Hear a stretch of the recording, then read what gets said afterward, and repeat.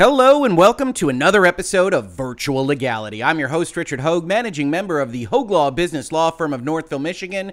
And it's been a while, CD Projekt Red, since we last talked about Cyberpunk 2077. If you haven't been following Virtual Legality, we've got a whole playlist about Cyberpunk, its release, PlayStation issues, refund issues, and that storyline continued yesterday when, because Cyberpunk and journalists and reporting just go together, we noted that there were a number of headlines that wound up being pretty misleading. Maybe you saw them while you were perusing the internet.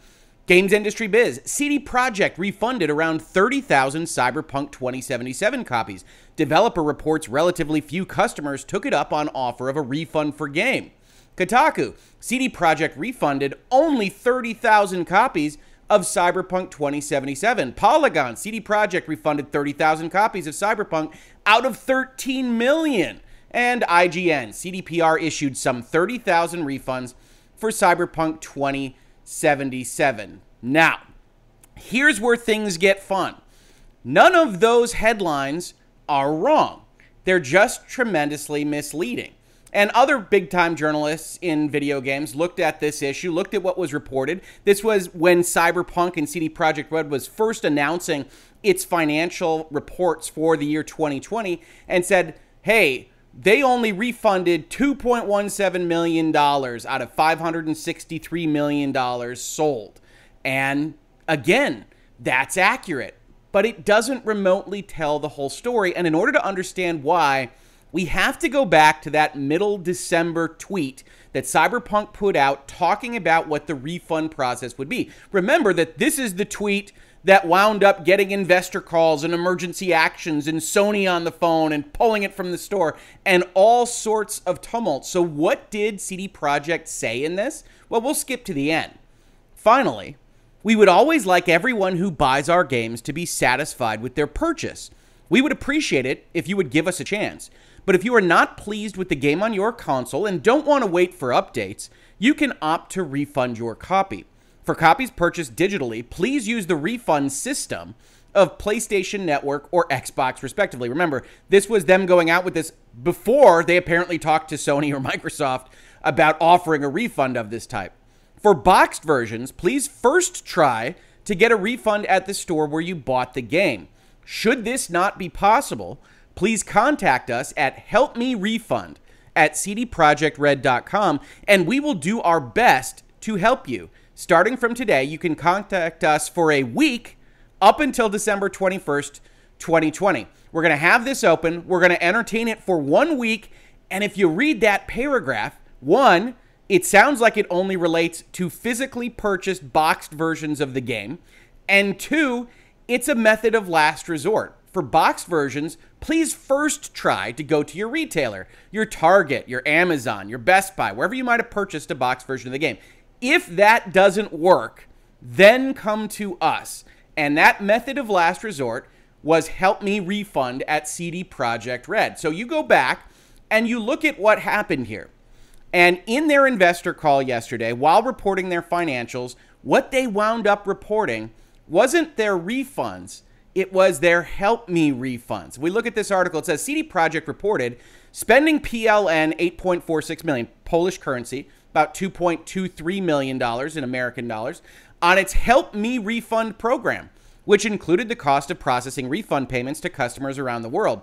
When asked about how many copies of the game that equated to, an executive said it worked out to around 30,000 refund requests. In fact, if you divide $60 into that 2.23 million, you'll see it's a bit more, but they spent some money putting up an email, having people that were dedicated to responding to these things, paying for international transfer fees, whatever it was. This was a very unusual method of refund. You emailed the company itself, and rather than go through the place where you bought it, they would find how to pay you money into your checking account, and that's why it took a little bit longer.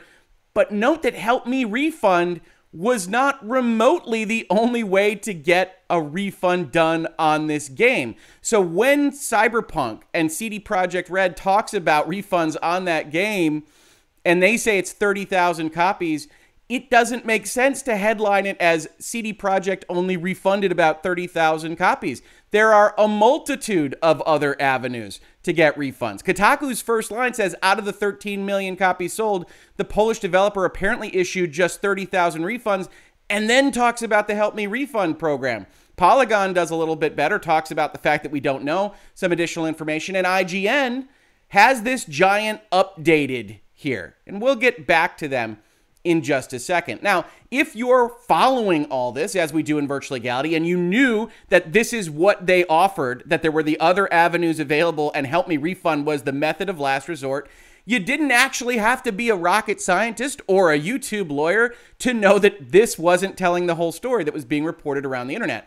As I tweeted, doesn't really tell the whole story. This was almost immediately after this all came out. But in order to understand what story is being told, we have to dive into the wild and woolly world of financial statements. Now, before we do, it's worth noting that this is the province of accountants and chief financial officers, and there are going to be some words and concepts here that are amorphous, that can be used in different ways and will be reported on again in their next financial reports, and certainly in their annual financial reports for next year. But we do see certain things that were misreported, or not misreported so much as reported without the context required. Let's take a look at this. Note 35, page 73 of the financial reports that CD Projekt put out yesterday. Provisions for returns 194537. We're going to come back to that number. Here's what they note for this section.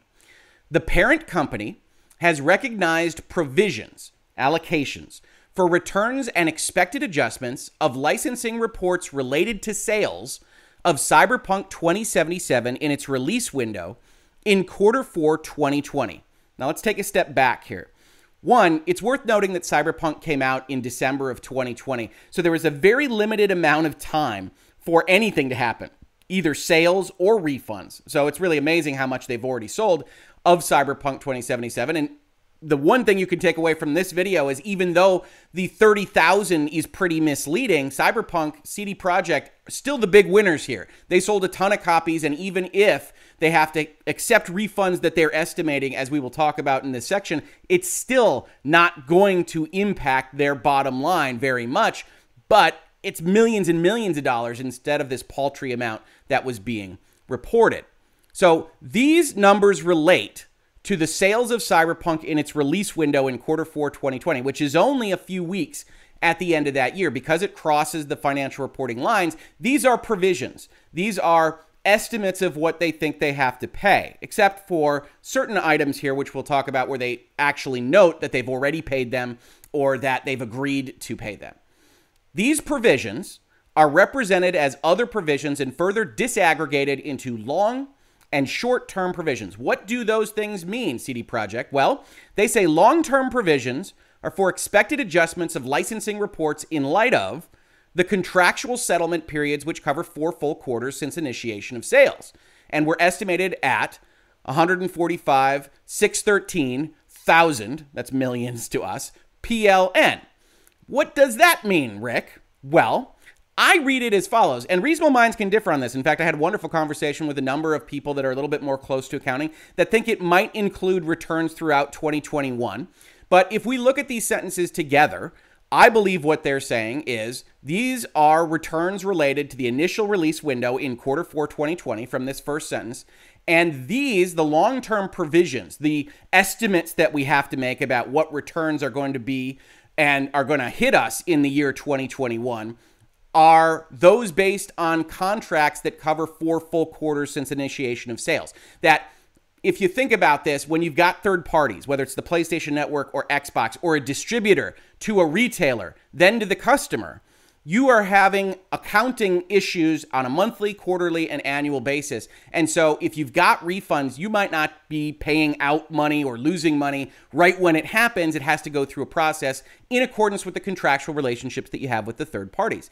So as they say, this estimate was based on information obtained from distributors concerning sales to retail distribution networks, retail sales to end customers, number of copies present in various distribution channels and warehouses. When those physical copies come back, we can start to see them in inventories, as well as the distributor's professional judgment concerning expected sales throughout 2021. And that's where I think a number of folks look at it and say, well, what does that mean in respect to that estimate? Are they estimating returns throughout this year as well? And I think they are, as well as the release window. And again, this is how you get this opacity with accounting.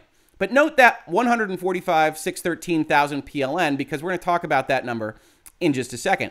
The short-term provisions for returns, which are estimated at 44,605,000, are based on adjustments of orders or licensing reports concerning quarter four sales either already performed or agreed upon with distributors in the first quarter of 2021. So these are things that are not necessarily done on an annualized contract basis. These are things that CD Projekt has already right now agreed to or paid out. Finally, they finish with the remaining short-term provisions for returns at 8,459,000 PLN are related to the Help Me Refund campaign, the smallest number.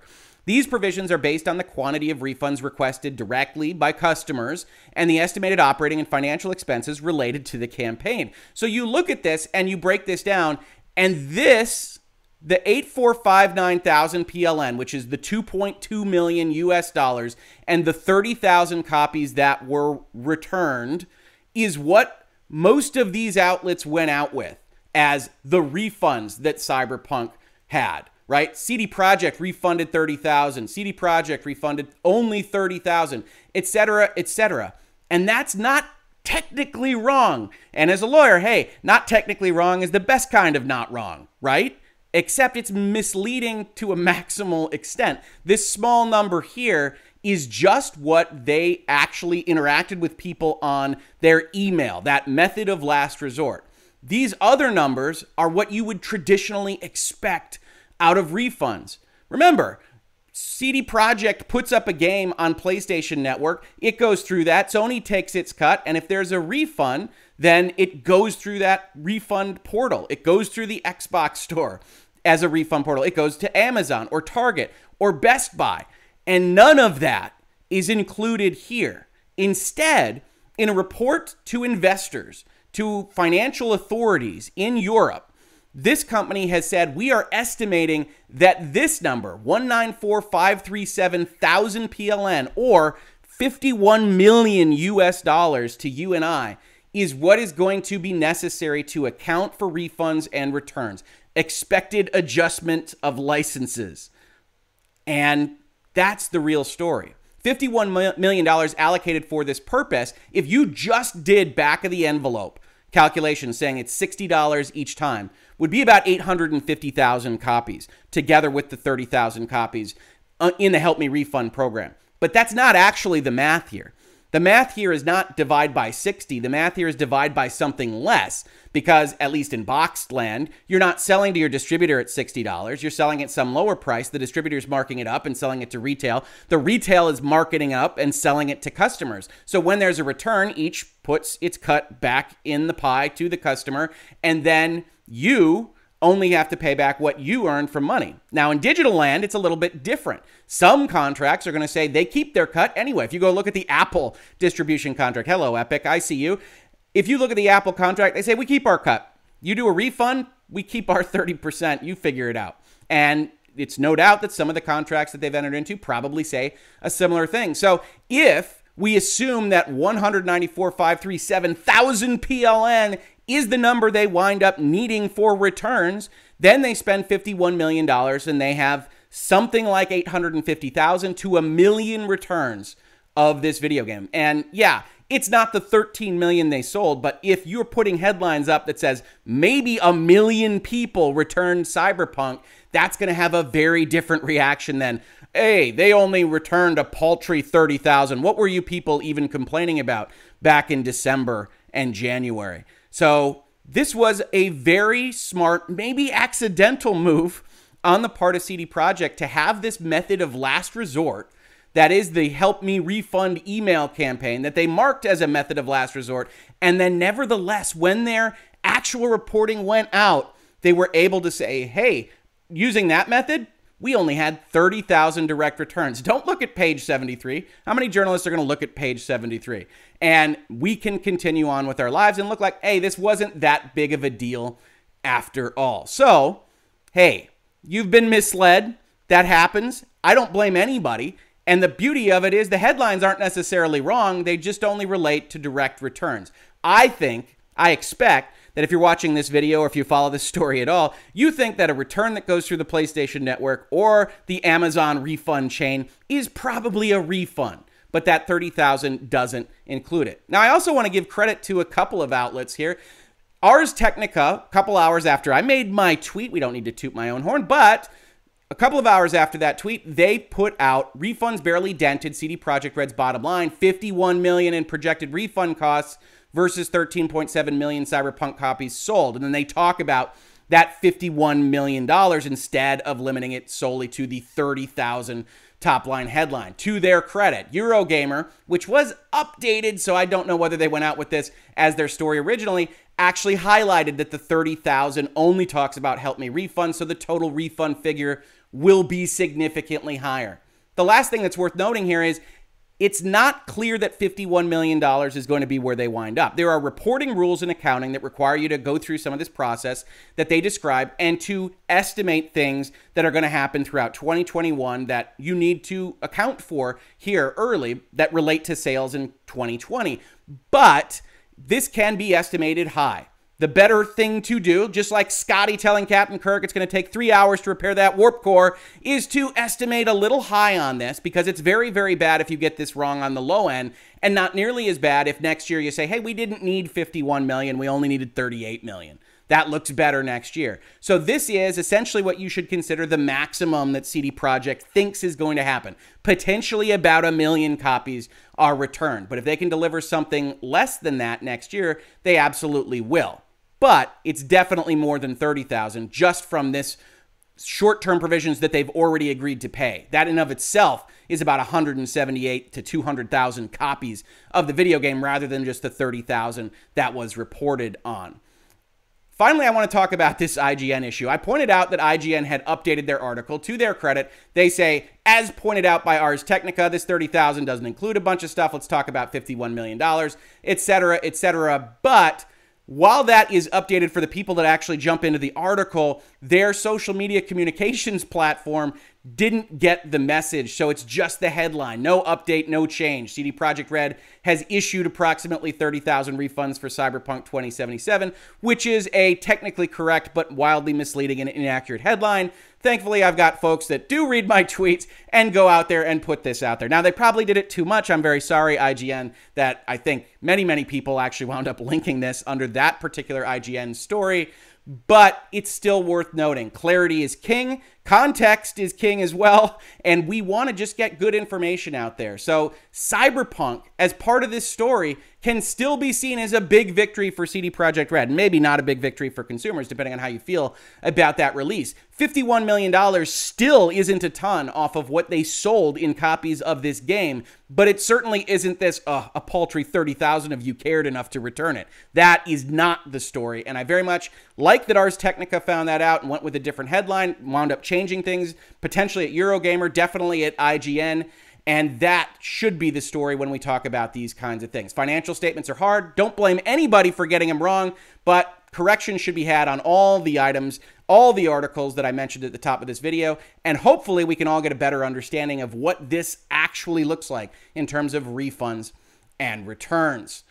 Now, today I would like to thank our Patreon sponsor, our first of the group sponsors here in Virtual Legality, Tavern Keeper, getting a solo sponsorship here at the $25 level because there aren't any other sponsors for the month of April, although a couple have joined on for the month of May. And I just want to thank every single person that subscribes, follows, comments, likes, everybody else in regards to this channel, because every little bit helps. But I definitely want to thank Tavern Keeper here for being a Patreon sponsor in April. Thank you so very, very much. And if you'd like to be a Patreon sponsor, we have those channels. The links will be in the description of the video. And as I said, if you'd just like to subscribe, ring a bell, tell your friends, leave a comment, upvote, downvote, whatever you like. YouTube loves it all. I very, very much appreciate it. If you caught this on YouTube, thank you so much for watching. And if you listen to it as a podcast, thank you so much for listening. And I will catch you on the very next episode of Virtual Legality. Virtual Legality is a YouTube video series with audio podcast versions presented as commentary and for education and entertainment purposes only. It does not constitute legal advice and does not create an attorney-client relationship.